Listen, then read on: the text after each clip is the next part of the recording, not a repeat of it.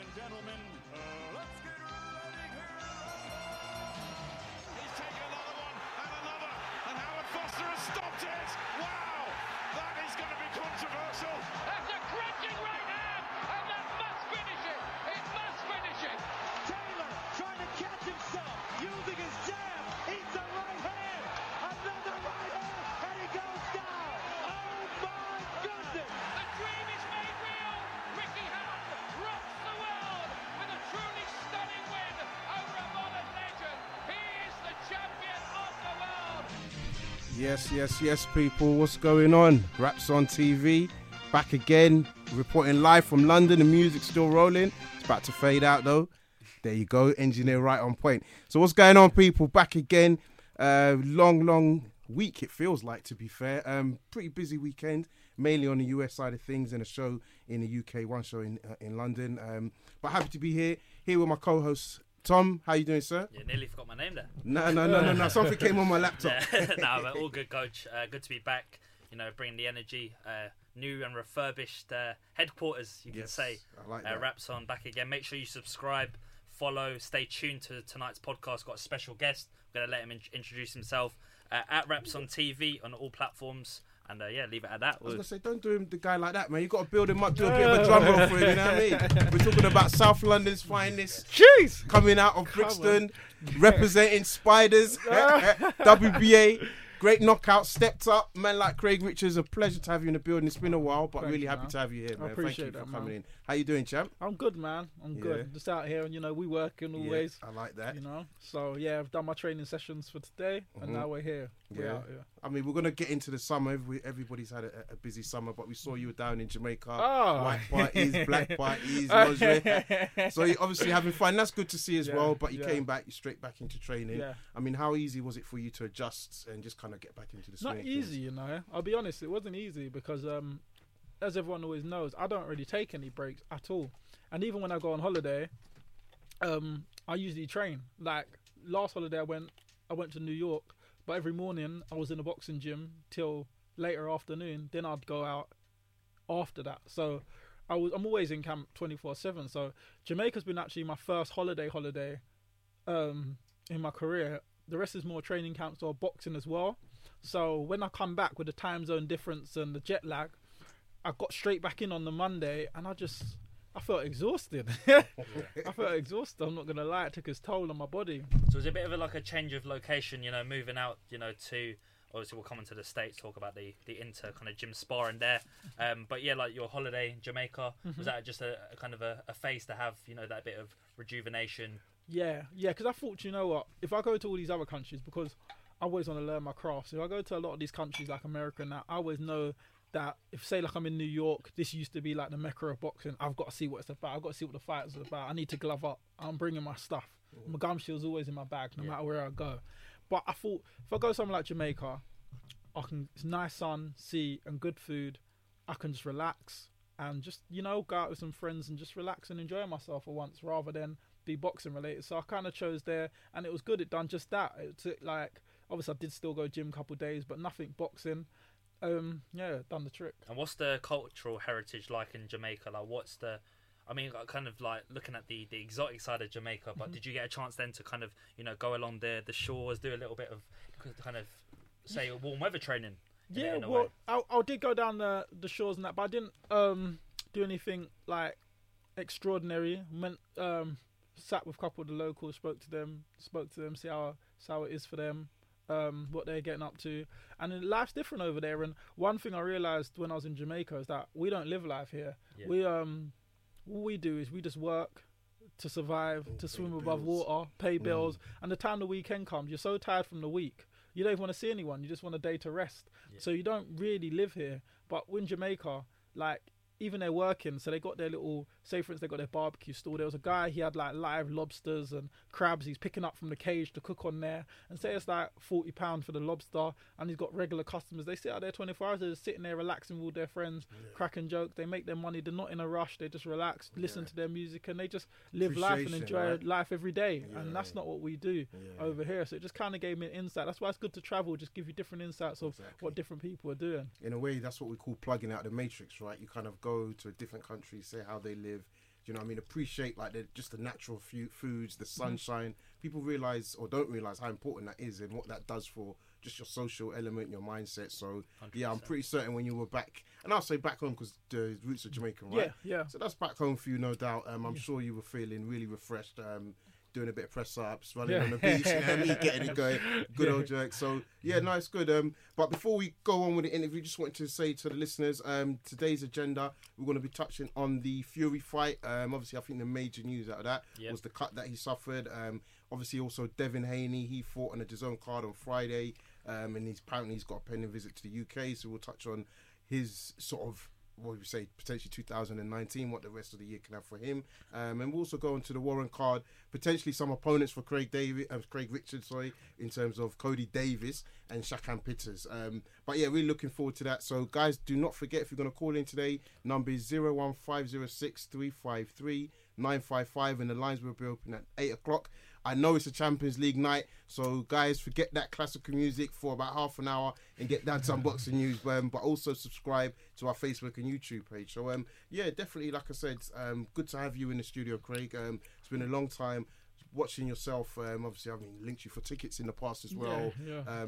I mean, how I want to say the last 12 months. It was around a year when you were first supposed to have the Jake Paul fight. Yeah. That got cancelled. Then you fought him earlier this year. Yeah. And then you had the Sterling fight. I mean, the last 12 months, do you look back in your career? What's your actual thoughts on it? My thoughts was, I took the short notice fight, Cardiff, about a year and a half ago, against Frank. And I remember that day, I remember even having 2 breakfasts trying to make the weight. And I was I got in the ring probably only like 12.4, was small at the weight. I was still super middleweight realistically, even a small super middleweight, because most super middleweights even get in the ring heavier than that. And I remember going back to the drawing board thinking to myself, if I'm going to be like, this is the first time I've done 12 rounds without a training camp, and a lot of times at super middleweight, I felt drained. I was lower than my natural body weight, so I was losing punch power coming fight week, so it weren't all adding up. And I remember after that thinking, you know what, the fact I can do 12 rounds without a training camp, imagine I grow back into my natural weight. So I went back to the drawing board and done all of that. And then if you look leading up to the Sterling fight, had 4 fights at light heavyweight, all winning records, and I stopped all of them within 3 rounds. So I realised my punch power was back, my energy system was back, and everything was just different. My training was harder, like I could train harder for longer, and I'm just complete different character. So it's like certain times people will think, oh, do you know what, I can beat him because I see flaws at him at super middleweight. But it's like, you might as well scrap that whole guy. You're fighting a whole different kettle of fish. But when you look at me at light heavyweight, everyone's touched the canvas. Everybody's touched the canvas, and most of them, more than 90% of them, 4 out of 5 have been knocked out within 3 rounds. And even the ones who got knocked out within the 3 rounds was hitting the canvas even before that, before they finally got stopped. It's true. So you can see, when you look at it at light heavyweight, considering most the best light heavyweights we have, I've beat the most domestic champions. I've been tried and been tested. I've beat the most champions in the weight. I've been tried, I've been tested. So it's a situation people think always feel to prod for me, but I just think I'm the wrong one. And psychologically, physically, although the transition maybe from 168 to 175, 7-8 pounds more or less. I mean, what would you say was the harder thing, knowing that you were maturing as a fighter when you moved up in weight, you were carrying that punch power, comparing that to, say, when you had to deplete yourself to make 168, you know, having a big frame, having to sort of reduce your mass, really, your density. How would you kind of compare the two? The problem, I wasn't allowing my body to grow at super middleweight. One thing I was doing, I was sitting around weight off and on season. So even when I wasn't fighting, I would only blow up 4 pounds, 5 pounds max above the super middleweight limit. Which is a good thing, Which is a good thing, because I'm making the weight pretty easy. But what I wasn't allowing my do is I wasn't replenishing my body properly again and starting camp properly. That's why I could take the fights short notice. I had a few fights, because what even happened with that fight, I took it on short notice. I had a fight scheduled a few weeks before, just a little 6-rounder. It got cancelled. I think it was against Tyrone Booth, and it got cancelled. He came in too light. I was out of camp. I got a call on the Tuesday, Wednesday, saying, look, are you still fit enough for a 4-rounder? for Belfast and for Saturday. I said, I can always get through 4. Yeah. I said, put me in. They put me in. Show me the money. Yeah, the money's there. I'm there. So I went out there and I went Belfast, just me and Peter Sims, and we went over there and I got my guy out within 3 rounds. At that point, we had found out, unfortunately, Callum Johnson wasn't well. 1 week out from his box office fight for the Commonwealth and British. They've both done a 12-week camp, and there was already problems with the card because of Joshua's opponent got changed and Takam filled in. So then we couldn't now scrap the British title as well on the card because it's a pay-per-view card. So when I got presented this, look, you need someone who needs to jump in here, and I said, you know what, I ain't trained for this fight, but I believe that untrained or trained, I can go out and beat anyone. And you'll find out that level. That mindset, though, you need that mindset. I might have been, could say I might not have been. I could have been a bit ambitious, but considering I wasn't at the weight, the guy had more than double my experience. But the opportunity presented itself. Myself, and that's what I'm here. I'm not a cherry picker. I know I was 10-0 at the time. I could have said, let me protect my record. Let me make sure not to take no risks. But I went in there and performed, done my 12 rounds, 116, 113, whatever, on points. And I said, all right, cool. Where have I gone wrong here? Took the fight short notice, but that's because I'm always keeping myself at around a reasonable weight. I'm always in good nick. That's why I took that on last notice. Took that one 5 days. I remember when I got presented the fight, we was in the bar. Obviously, I wasn't drinking. I don't drink. But me, Eddie, and everyone was in the bar. This was 2 o'clock in the morning. They said to me, look, this is it. I said, look, if I am going to take it, I need to get to bed. It's 2:30. It's 2 in the morning. You're talking about next week. So I went to my hotel, slept on it, woke up in the morning, said, you know what, just put me in. I was in Ireland at the time, flew in that night, went to the gym Monday, sparred 4 rounds, Tuesday sparred 4 rounds, then went out to Cardiff, public workout, presser, weigh-in, and I fought. So I trained 2 days for my first 12-rounder against the British champion. So... and I just want to stop you there, because again, when you look at that as a defeat, as it were, and it's obviously your only defeat, there's still some positives in it, in the sense that you went 12 rounds, you've gone up the division last minute. So clearly, even that loss for you was something. There was something that sparked in your brain. I said, you know what, I think I can hang it with these guys. Well, if I can hang with the best at the time, British champion at light heavyweight, when I was an inexperienced super middleweight, untrained, and he's done a full camp and go 12 rounds, and he's shown his power when he showed his power. He can punch. He's knocked out 15 out of his 23 fights. He's knocked out 50. He's got a high knockout percentage ratio. So this is one of the biggest punches at the weight above me. Yes, exactly. More experience, and I've stepped in and come short on points. Never got hurt. Never got hurt at any point. At any point. So it was just a fitness. He just was busier in the rounds. And that was the difference. So that showed me at that point, I can do 12 rounds untrained against the champion at the weight above. So obviously I took a lot of positive from there, but I never used that to think, right, I'm ready to go. I thought, but what did I do wrong? What can I improve? Build into the weight. Now you got to build into the weight properly, touch up certain things, and we're ready to go. And at that point, I'd done that. Up my training, upped everything else, and that's why I just started dispatching of everyone at the weight. And this is why a year later, after fighting my first light heavyweight fight, I'm practically the #1 domestic fighter now, exempt the freeze moved up to world level. Was that do you think that was the light bulb switching that you needed in your career, knowing that you were coming up against Buglioni, who is an experienced campaigner? He shared rings with world level fighters. He boxed for a world title before. A world title, knowing that you were underprepared, but I suppose in your mind you probably thought, walking into that fight, you have the capabilities of putting up a great test, really taking Buglioni to deep waters, showing yourself the potential that you could showcase on such a big platform, profile. And I think a lot of people in the boxing world probably give you a lot of plaudits for taking the fight, knowing that you were moving up. It was Buglioni, who many deemed at the time before he fought Johnson that he was, the real the real deal.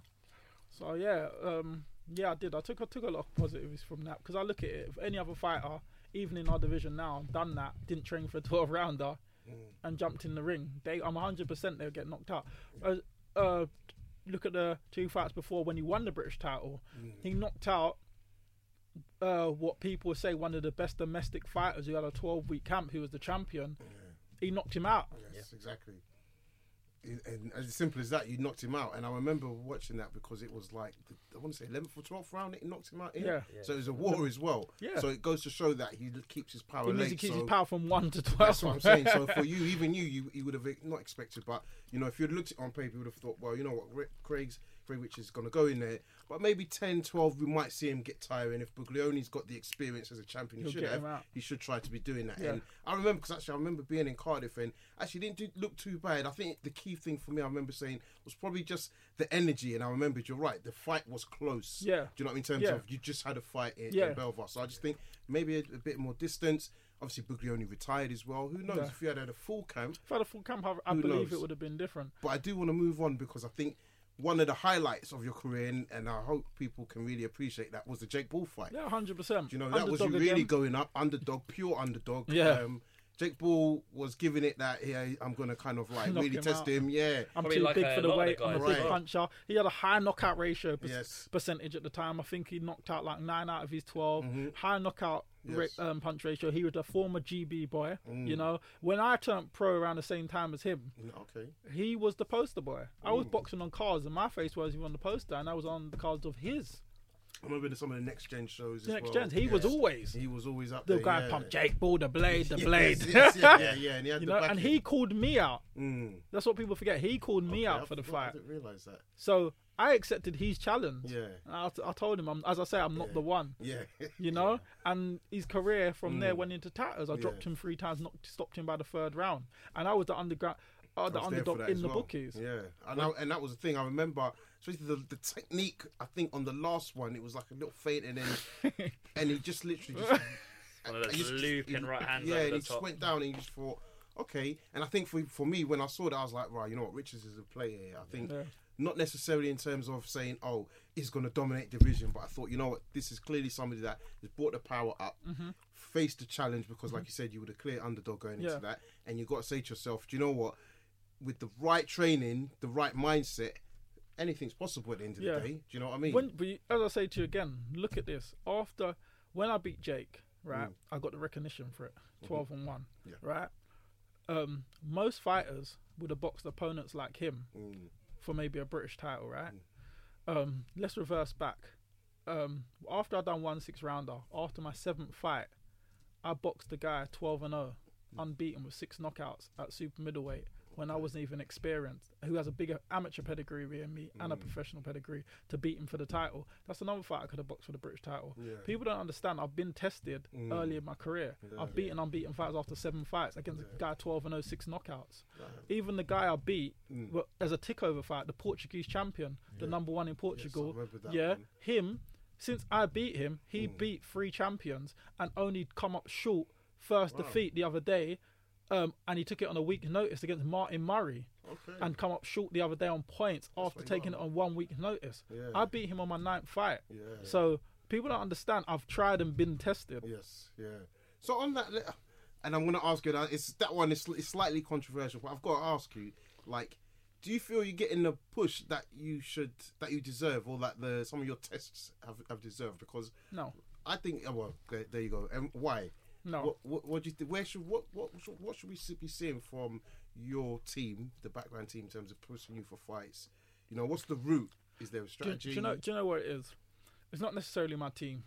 It's the boxing world. Everyone just listens to what other people say. So they'll look in the division. If this man vouches for him, then it's that guy.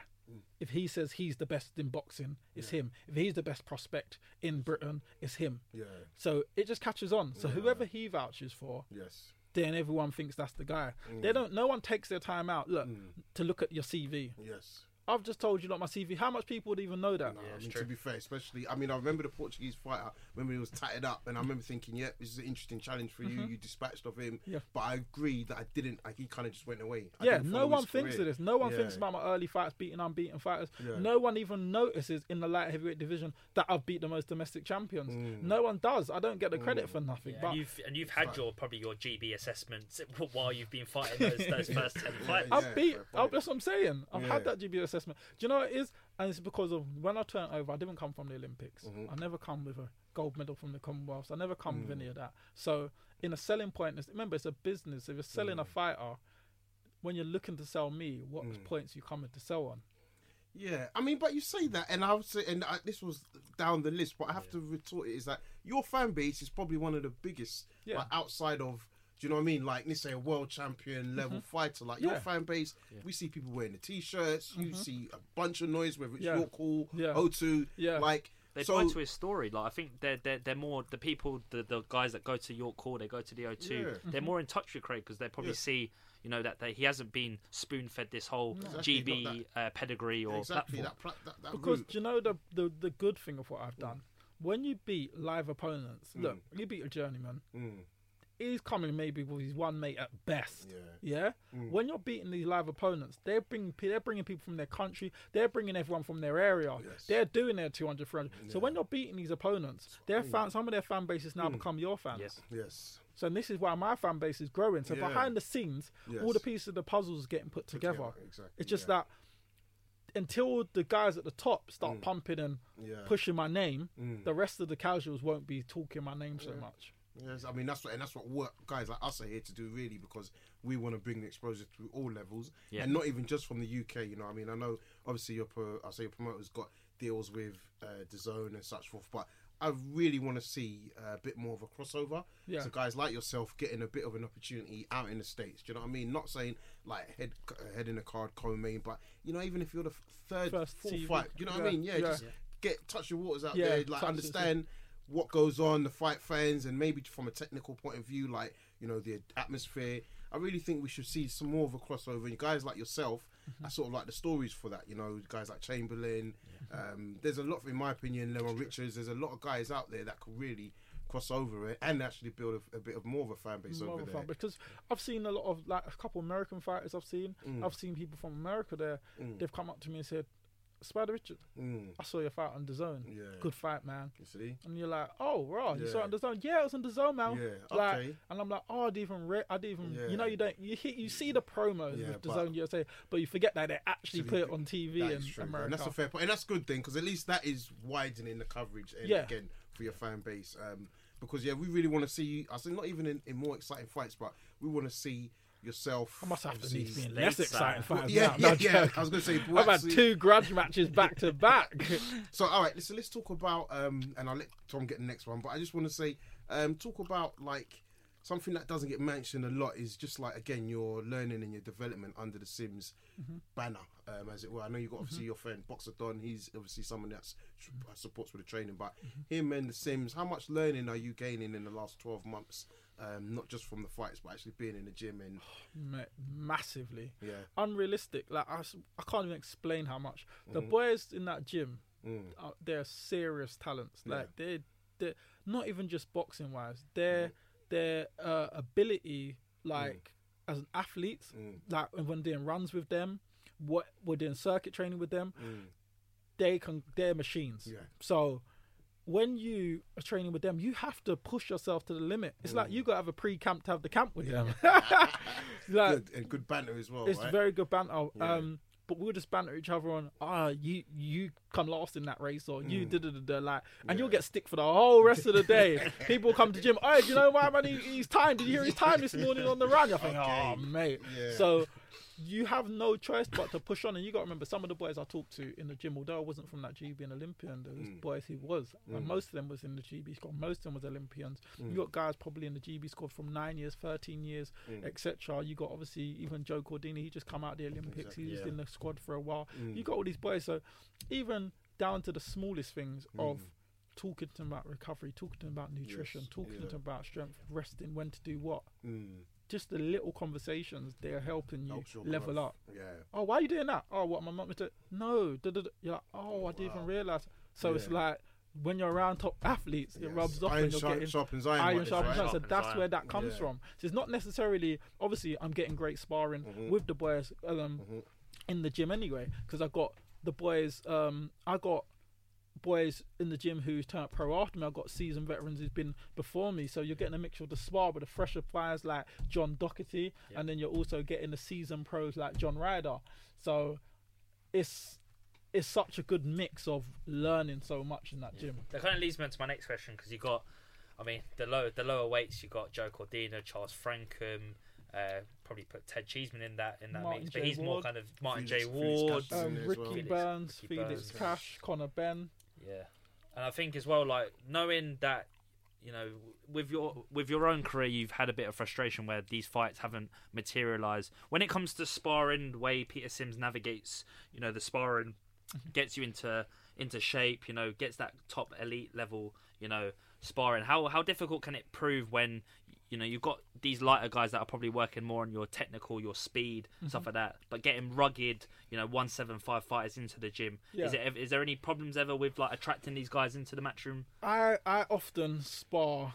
I have a very big light heavyweights, cruiserweights, and then I'll touch up more of my speed work with the likes of maybe like John Doherty, or if depending on our weights at the time, maybe a Felix Cash, and I get speed. I got speed work in the gym constantly like that. But then these boys are very tough. They can hold their own anyway. So they're not just speed. They got power. They got, you know, they're strong athletes. And then I also always bring in a lot of cruiserweights for the more weighty guys, the bigger punchers.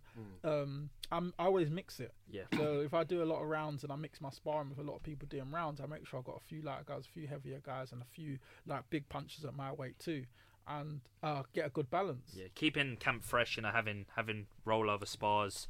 I mean, well, now especially when you're going into the championship distances, you're going to have your 8, 10, 12-week camps.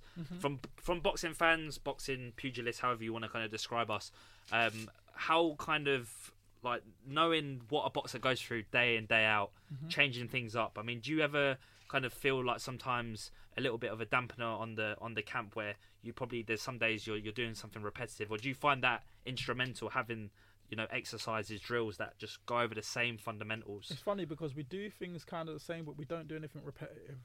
So each week we know what we're doing, but it's different from the last week. Then we switch it up. So it's hard to explain. I don't want to steal our ideas, but it's never too repetitive. Yeah. But it's very effective. So when we go for a camp, we got a camp plan, and it gets us ready to the T. When you look at all the boys in the gym, the one thing you don't see them do is fade. Yeah. You see in their fights, like win, lose or draw, they're fit, they're strong, they're getting that 12 rounds out. You know? And they're enjoying their holidays. Yeah. So obviously the method that we've got in the gym is working. Yeah. Do you feel that formula that, I suppose, because at the end of the day, you know, Tony can't really do everything on his own. He's got to have the guys like Boxer Don. You got Peter in the gym. You got even, I suppose, the management side of things, the advisors, etc. Charlie's obviously in there with you guys. You know, you see fighters, they build such a good close knit relationship with their trainer. I mean, how important has Peter been to you? I know he's a guy that probably doesn't get a lot of credit, as much credit as what he deserves. You know, when you look at it in hindsight, like when I was amateur, I had a small amateur pedigree, and it was like a lot of people knew I was talented. But when you're not coming with the Olympic CV and the GB stuff, a lot of top trainers won't want to sign you. Peter had come and watched me in the amateurs, so he watched my talent in the amateurs, and he said, "I know you ain't got a big thingy, but I can see you're talented. I'll sign you." Everyone else wouldn't have really gave me that look in. He's the one then got me onto Matchroom, introduced me to Matchroom, etc. Got me on the shows, and from there, obviously, I proved myself. Propelled yourself. And time out with the tests I was throwing. Because obviously I'm not Olympian. Then no one wants to waste their time or invest into a fighter if he's not going to be worth it or meant to be at that level. So I know why I was obviously being tested to see is he good enough, and I kept passing all the tests, but it wasn't. If it wasn't for Peter Sims, I would have never had that platform or the position to go out and do that. Yeah, it's an old cliche. Everyone judges you off your last fight, your last form, your performance in camp, you know, outside of camp, etc. I mean, more so kind of outside of the camp. The conversations that have been going on in the boxing world. We had obviously last weekend Sam Jones come out and say with yourself and Cody Davis as a potential British title eliminator. Would you say that's not eliminator, fight for the British title? For the British title. Yeah, because he was meant to have done a final eliminator. I already won my final eliminator. I'm mandatory for the British. Of course, then the purse bids went out for me to fight for the British, but obviously Boatsy has moved on and he's vacated the belt. So then it was okay, who's next in line? At that point, obviously, you got the golden contract going on. All the boys from that are tied up into the tournament. Yep. And then surprisingly, out of nowhere, we've got 2 eliminators, the Cody Davis Saccelli one and the Ricky Summers and someone else one. And so I saw it was scheduled by the board as a final eliminator, but what threw me off is because final eliminator is 12 rounds, they only done 10. Yeah. So and we've seen with final eliminators in the past, Dylan White, he's had plenty, hasn't he? 100%. Things haven't materialised in terms of that confirmed shot for a world title. So. Exactly. So I've just got to sit and be patient. I don't mind if whoever we get. I'll get myself ready, prepared, and go. I'll go and pick up my title. And that's what it's about. I'm just waiting for the dance partner so I can get myself prepared and go out and win that title. It'll be a good year for me. If it was someone like him, that would be 2 unbeaten fighters in a year, 3 top prospects, and 2 titles I've won in the space of a year, British and WBA Continental. So it'd be a good year to finish the year, to go to have my Christmas dinner and put my titles next to the turkey. And what did you make of the performance? I mean, we'll get onto the Frank Warren card, but as I said, specifically, there were 2 fights in your division, Shakan Peters versus Dex Spellman, which was actually a rematch from the UB Ultimate Boxer fight. Yep. And then we had Cody Davis versus Zach Chelly, but 2 super middleweights coming up to light heavyweight. I mean, from each performance, did you see the fighters, and was there anything that made you think, yeah, I want to mix with either one of those guys, or did you say to yourself, like, there's this guy I definitely want next? I'm going to start off with let me start off with the first one, Dex Spellman. Shakan Peters, shout out Shaq for the win. Shaq's my guy. I like Shaq. I know him. Dean White. I know Shaq very well. He's a good guy. And both of them, credit to Shaq for winning, but Dex Spellman put up a hell of a performance too. It was a cracking fight, right? Yeah, they both performed brilliant. Yes. No, I know he didn't get his hands raised in the end, Dex Spellman, because Shaq put on a hell of a performance to win, but he still, I think most light heavyweights, if he boxed them on that night, he would have beat them. So that's why you got to give Shaq a lot of credit, and you got to give Deck a lot of credit. So both shout out to the pair of them. I thought they both put a tremendous performance on. And Dex Spellman's no mug. He lost in the Ultimate Boxing to Shaq. I was there ringside for that, funny enough as well. Even that was a good fight, but it's over 3 rounds. You can't take a lot from it. Exactly. A lot goes on. A lot goes on. It's scrap because you're rushing. You get caught with silly shots and stuff. Yes. So you won't take a lot. And the other fight is the Scott Westgarth one. He lost. Rest in peace, Scott. And you know what I'm saying? He bounced back from that, and he went out and won the English title. He beat the English champion. So we know obviously he can't be a mug. Shaq's then gone and beat him, so he can't be a mug. So I just think them 2 are very good fighters. I believe that the other 2, I don't really know a lot about them. It was probably like Zach I've watched before because he boxed Umar. It was a good fight as well. It was a good fight. Actually boxed well. The thing what I noticed about Zach because he boxed a guy I boxed before, Adam Jones. So sometimes when I watch Adam Jones, I just tune in to see how the other prospects get on with him. And he loaded everything in the kitchen sink in the first 2 or 3, and then Adam Jones started walking him down the last couple of rounds. I noticed he done it with Umar. He dropped him. He loaded everything in the kitchen sink, and later in the rounds he was getting walked down. Then you notice that Cody Davis, he dropped him. Loaded everything in the kitchen sink first 3. Then for the rest of the 5 years in survival mode. So for me, it's something he's probably gonna have to look at with his team. But I did go to have a little peek at them in the weigh-in to have a look. The cameras sometimes lie, BoxRec lies. I'm a lot shorter on BoxRec than they tell everyone, which is good. So I want to see what it's like in real life. I saw them. And the first thing I looked at Zach Chelly, I thought he's definitely still a super middleweight. With his body structure. Cody Davis looked like a big guy. He looked like he could settle into the light heavyweight division, and I think that was the difference, stomping ground between the 2. I think he just was a bit strong for Zach in the later rounds. It's true. Yeah, I think as well when you look at those 4 guys. Shakan Peters is a bit of a freak of nature, really. Isn't it? 6'6", big guy. Big guy. Then obviously you've got Cody Davis, who we all know has got the credentials. He's boxed for Wales. He boxed at quite a good level at amateur. I think it was a GB squad, wasn't he? As well? GB squad as well. So he's kind of dived into that realm. And Zach Chelly again, like you said, there probably isn't a natural 175. So I mean, if you look at these guys, if they're emptying the tank, knowing that they ain't the biggest of light heavyweights, what problem does that give them when they come up against someone proper like you? Light heavyweights? Well, it'll be a different ball game, I believe. But We don't know till we get them in there. I believe that, as I said to you before, one thing is why after the Buglioni fight is, I remember one thing, because Buglioni's a very clever guy. He had said, the fight week, I remember him specifically, it stuck to me. He said, I moved up from super middleweight. Yeah. He said, it takes about 8 months to a year till you grow into the weight properly. And I thought, nah, I'm ready. And Can't tell me I nothing. noticed that as you look at even my body structure from my first one back to my fourth one back, I'd grown and developed into the weight. It does take time. It doesn't take a good camp. Yeah. Because anyone can make any weight, just eat loads of food and whatever, but that don't mean you're going to perform well. And you're not balancing the nutrition with the actual boxing, with the boxing activity. Exactly. So when you grow into the weight properly, it takes a period of time. So I'm not sure how they would get on.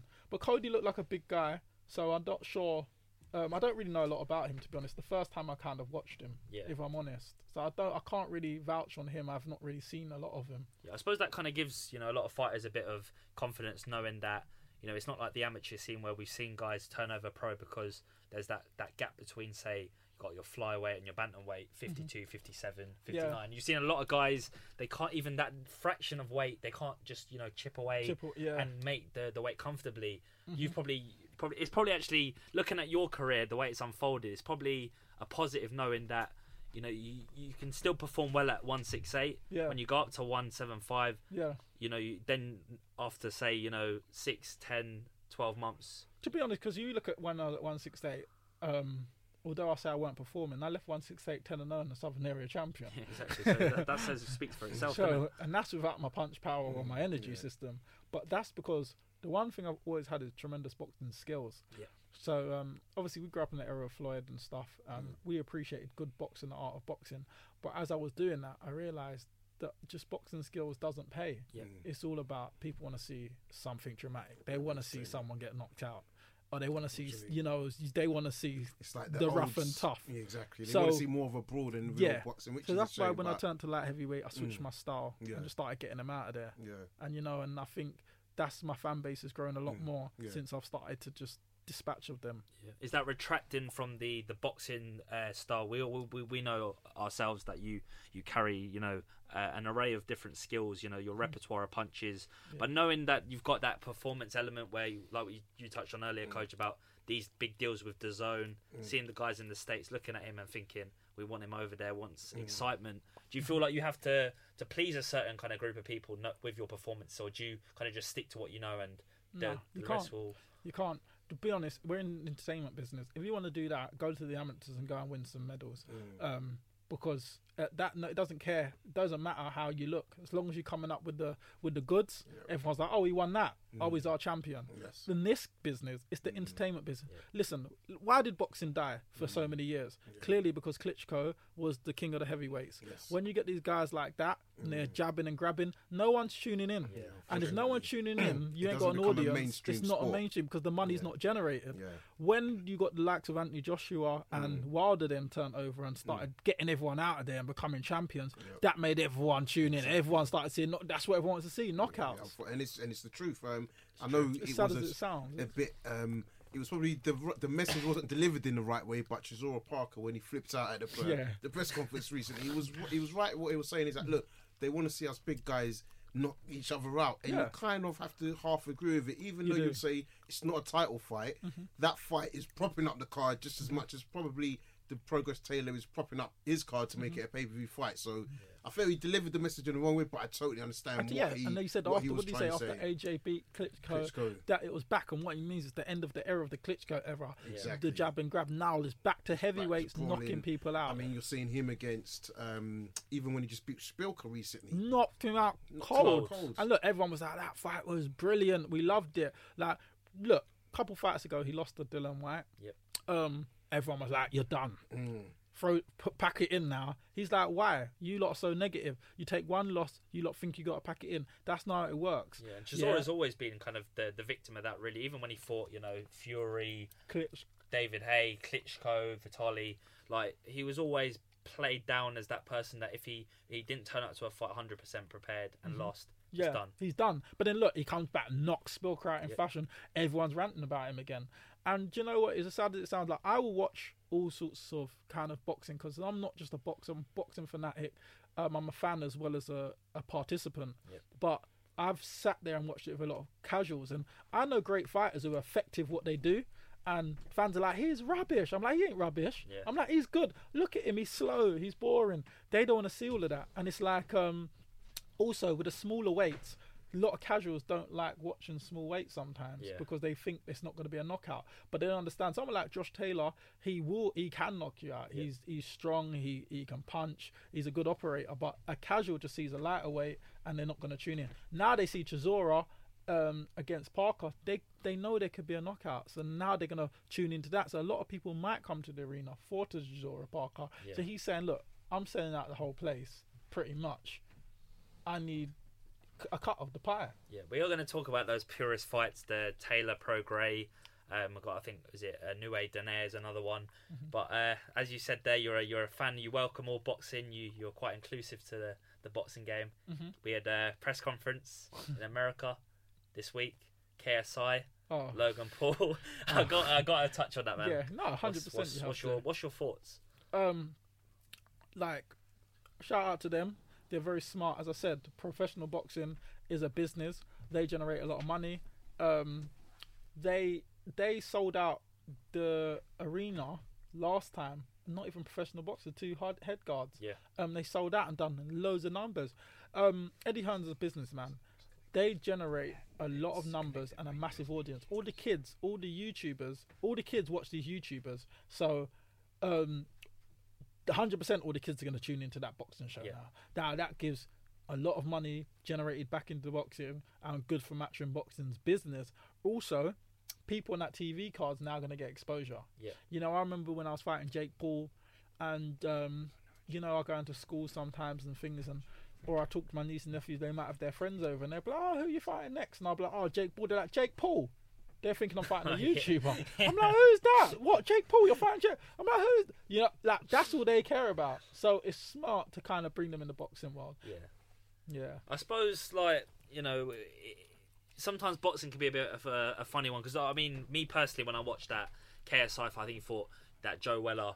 I didn't take really much from it. As in, I didn't think it was a discredit to the sport. I thought, you know, KSI's got a little bit of technical. Okay, he's not of the same caliber of the elite guys, your Lomachenkos, your Canelos, etc. Well, I'm nowhere near that. Or domestic even. But I think a lot more people probably would like to appreciate this kind of new phase of boxing where you're attracting a younger clientele. You're getting people to come in, younger people from YouTube streams, channels coming in to I suppose uphold the purity of the sport, whereas a lot of people have probably put it down as it's going against this pure patriarchal. As a purist, it won't excite you. So I'm a purist. It doesn't excite me, to be honest. Like as you said, they had a press conference. I think I saw a few posts maybe on Instagram. I didn't pay attention. I have not watched the press conference. The first fight, I still ain't watched the first fight either. It's not really saying what tickle. I'm a boxer. I like the real boxing, real raw boxing. 2 talented guys. I know it's because these guys know the YouTubers. I don't know them, so it doesn't draw me in. Yeah. But that's why I say I can see why they've done it on the business aspect. But for the purists, I don't think a lot of purists will be that interested. Yeah. Back to yourself. Big fights hopefully will come soon. We're still waiting for a date and I suppose an opponent, location to be dropped. Send me the location. Anyway, Russia, Moscow, America. Fancy heading up to Chili Binks. Chili Binks. I'll be there. Just send me location. So actually, that's a good point to raise on. I wanted to get in with the KSI logo, but we'll move on. Yards, obviously, his performance. Again, another guy in your division. I really want to get your thoughts on your division, but Yard specifically, Yard versus Kovalev. Thoughts on that fight? How it went down? Where should we start? We jump straight into the meat of it. Meat in it, yeah. Of the meat in it, yeah. Why not? Basically, the fight itself, a good fight. I think Yard put up a good performance for himself. I think there was things that people probably thought that, maybe if he gets hit, it could be chinny, it could be this, it could be that. He answered a lot of questions. He went out there, gave his all, and that's all you could ask of him. So he put it all on the line. He come up short this time, and he'll learn from it and come back again. Did you see a more technical side to Yard this fight, knowing that the expectation, the pressure on him, or did you kind of see that resemblance of his kind of cautious but yet so unpredictable style? I don't think Yard has a good punch variation. He's a very good counter puncher. I've known Yard for many years. We sparred many rounds. He's a good fighter. I feel like I think he had a game plan, and I think the game plan was to take Kovalev to the later rounds. Yeah. So I don't think he went out to display so much of what he could do skill-wise and that. I think he had one game plan. Yeah. Not one game plan. I think the main game plan was to draw him into deeper waters and get him out later on, which he nearly did. He drew him in. As we knew, he'd get tired by the 6th. He did get tired by the 6th. Yeah. 7th, we saw him breaking down a little bit. He got instructed to go and get him out in the 8th now. He put everything in it. 2 punches away, and his engine ran out. And then from then, obviously, it was a downhill spiral. But it was a game plan that they went to execute, and it nearly pulled it off. So credit to him. He tried it. He rolled the dice. He came up short this time. Yeah, I think 2 points kind of because we spoke about it a few weeks back, saying, well, I didn't give Yard many rounds. If I'm being completely honest, I think Kovalev, I think stamped his authority on the fight. But do you kind of feel like when you don't have that killer instinct where he had him rocked in the 8th, he didn't poise and just go for the jugular? Do you think that's a lack of experience or just a lack of calculation, knowing to beat these elite guys you need to have a bit more? Then it was experience. I think it was a lot of experience, because I think when you've boxed in hard fights, I think you understand sometimes when to maybe step off and step on, step off and step on. And it was his toughest fight, and it was he was then had to go to that place where he needed to go back into the experience basket of previous fights of what he should do now, and he'd never been put in that position, so it was an unsurety thing of what I should do now. And some fighters, when they're unsure in that position, they'll go 2 ways. They either just take their time or they just go for gold, and he had a decision to make, and his corner told him go for it. He was unsure, so he went for it. And maybe it wasn't it could have been the right plan if it landed a few more shots or he didn't get tired, but it wasn't. It wasn't far. I mean, to be fair, it wasn't far away. And I know you said it's true. He didn't give him a lot of the rounds, but I have to say I didn't feel that he was overwhelmed, or really, in my opinion, heavily dominated. I think yes, he was getting beaten to the jab, but I think, in my opinion, I don't think he was trying to lead with his jab. I think he was more focused on the body. We kind of know that's Kovalev's weaker areas. And I think that was the game plan, to eventually just totally unload. Probably there was just a lack of experience. Okay, I'm not a fighter, but just watching it, I felt probably that was just the only lack of experience that he showed. But he rolled the dice, as you say, and he almost done it. So I think, nearly done it. Again, sometimes a loss can give you as many plaudits as a victory. Yeah. And I think that was, in my opinion, one of those scenarios. And regardless of whether it was a brutal knockout defeat, going maybe 8-9 rounds, or even the points defeat, I think the way you kind of channel that negativity when you're going to have people coming back to you saying, well, it wasn't competitive. I don't think Yard did himself unjust. I thought he stuck in there. But I just think Kovalev, he's not necessarily an overbearing fighter, but he's a guy that can definitely keep you at bay. To be fair, I think he's gone in there. His game plan was never ever to go in there and win the fight on points. So I think Kovalev probably did win nearly most of the rounds. And Yard got the 8th round, but he got that 8th round because that was the game plan. Get him out. That's what I mean. And he thought that was the time. And he thought that's the time. So he had the game. As I said, that was his main objective, his main game plan. It just come up short. And this is where it could be the make it. It could make him go back to the drawing board and say, you know what, I could have done this better. I could have done that better. And comes back out and he's a different fighter. And again, I mean, I have to be honest. I just felt, going into the fight, I know Kovalev is was the season champion, but I just felt, going to Chelyabinsk, not really in terms of the quality opponents Yard had.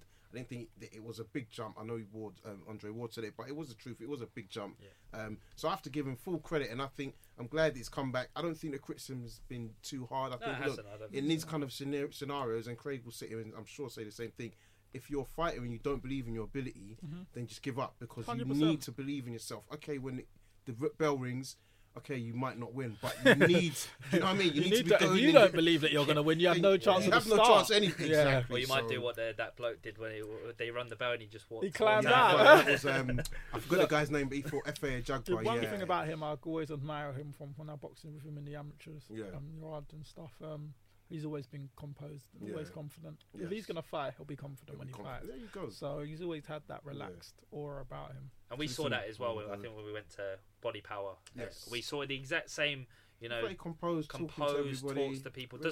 Doesn't get too overwhelmed by the exposure. Yeah. I think just knows that. I would even say probably he was a bit too chilled. I was watching him in Chelyabinsk, but it was good. There's no diva behaviour. Remember the water, the luggage, all of those kind of antics, and he was kind of just going. I remember me and him. We both boxed in the championship, and we'd both.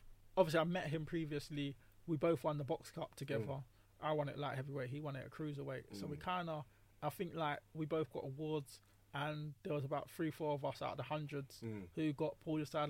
You lot was the 4 best in the tournament. So we kind of looked at each other like, who's this guy? Yeah, you know. Yeah. But so shortly after that, we then met again in the championships. As he was doing cruise, I was doing light heavyweight, and then he was from East London. Obviously, I'm from South. Yeah. So we met in the London finals. We was all there, and I remember I was 2 bouts or something before him, and everyone was I'm sitting there thinking, London final, I need to win this, thinking, what's going on here? And he was cracking joking. I'm like, bro, you're in a couple bouts after me. Why are you so chilled? He's like, bro, what it is? And I'm like, okay. I'm like, I need to pick up that mentality, because right now I'm just uptight until I get my victory. Different personas, isn't it? And exactly, and I was going to say that. So we've got a caller on the line. We're going to go out to 734. I know who this is. I want to say it's Dwayne. Hello. Hey, what's up, guys? What's going on? Is that Dwayne? Yeah, man. You doing very good? I'm good. Yourself? Yeah, not too bad, man. Not too bad. What's on the brain? A question or statement? I guess just a statement about Fury, really. Okay. Go for it. I don't know. I guess it's an example of why taking those kind of bum fights are not actually good, because if you get a tough night like that, it can have a negative impact on your brand, really. I mean, even if Dad was kicking off in the BT studios, gonna have an internal impact on the team, etc. Don't sound like it paid off too much this time. What was your thoughts on those comments, Dwayne? I mean, John was very kind of vocal about getting Tyson to step away from the corner, and I suppose having brought guys on board for the camp, being out in the States, not having the accessibility to his son. Do you kind of understand where he's coming from, or do you think it was a bit harsh? I think it's a bit harsh when you consider the performance against Wilder and the performance against the other bum. I can't remember his name, but Schwartz. I think it's a bit harsh. That's it, Tom Schwartz. But yes, I think as far as saying he should cut the camp off and all that stuff, get rid of Ben Davis, I think that's a bit harsh. Yeah. But it still ultimately is a bit of a negative on Fury to have a tough night against someone that no one really knows in boxing. If that was a fight against Dillian White, or do you know what I mean, someone a bit more credible, then he wouldn't really get no negative criticism. But because it's again, someone that no one really knows or cares about, it's not really good, is it? Yeah. No, I hear you on that. I mean, would you give him any benefit of the doubt?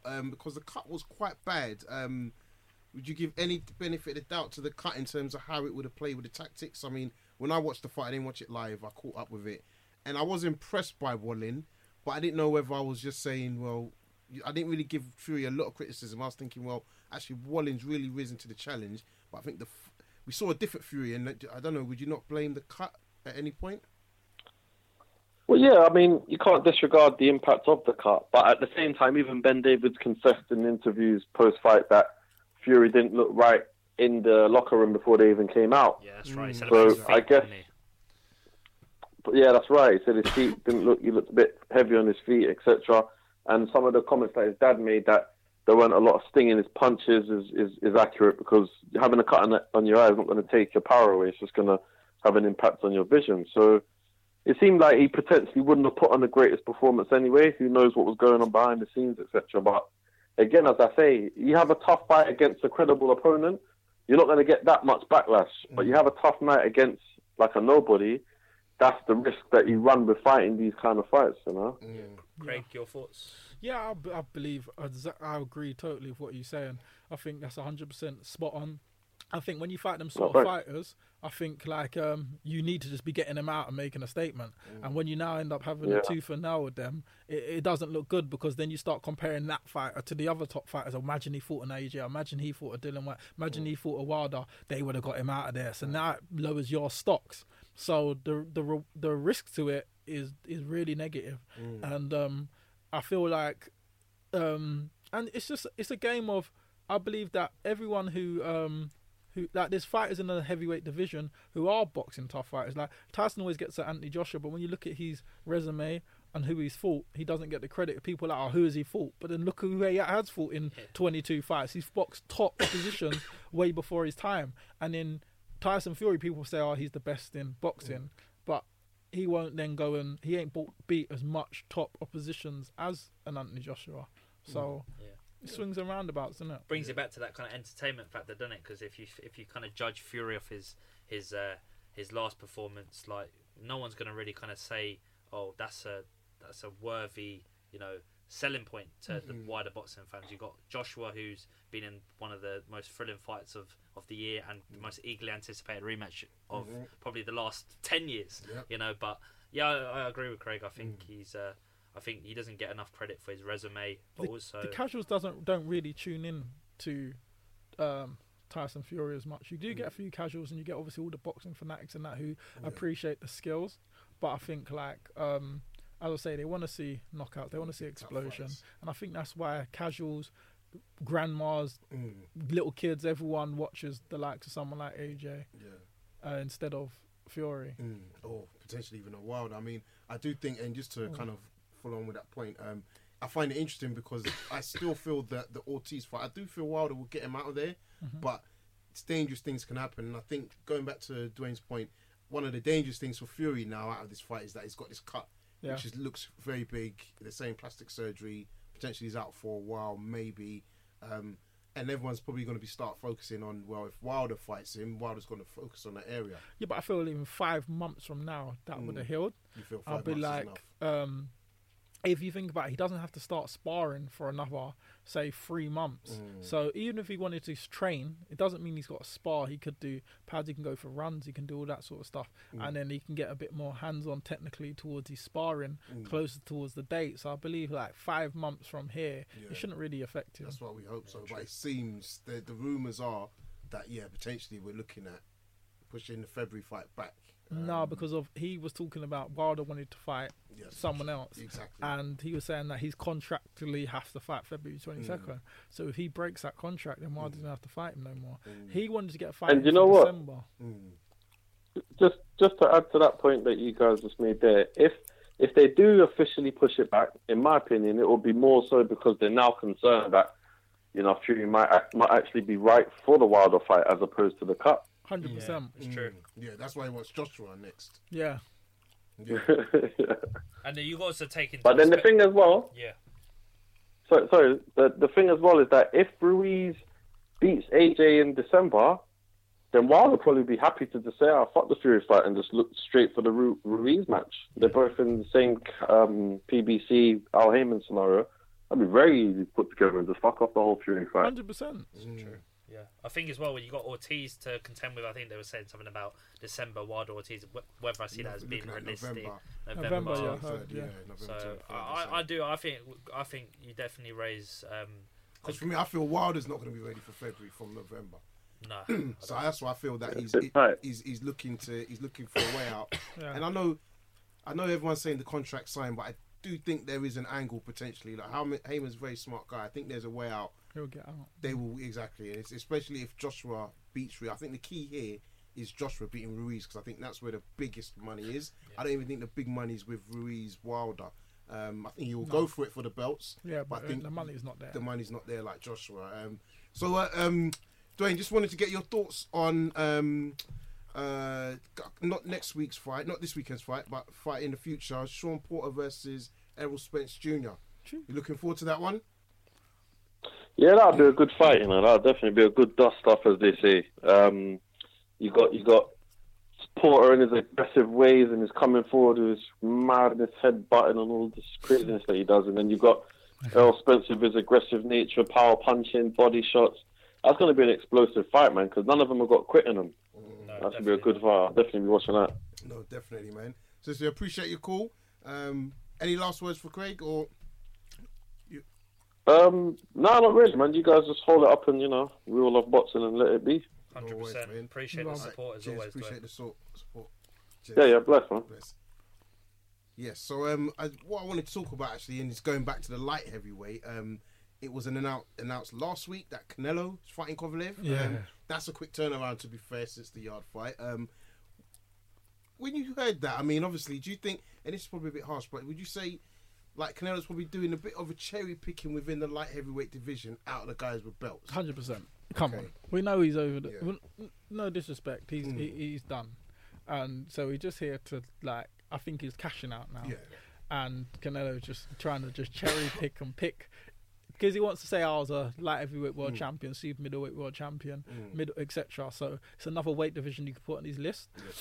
He wouldn't go and fight a Bivol. He wouldn't fight a Baterviev. He wouldn't fight box none of them. Gavodzik, he was too small for all of them. He's not, but even Stevenson before that. Yeah, he's too small for all of them, and they're still fresh and ready to go. Exactly, he's just getting over the hill. We know that Kovalev's going to fade. Got by high 6. mileage. Yeah, and he's just going to get him out of there, I think. Does Canelo get any extra credibility for stepping up to this new, I suppose, new horizon where you've got, like you mentioned, there's a Baterviev, there's a Bivol, there's a Gavodzik, guys that are, still fresh in their careers, young fighters. No, but yes.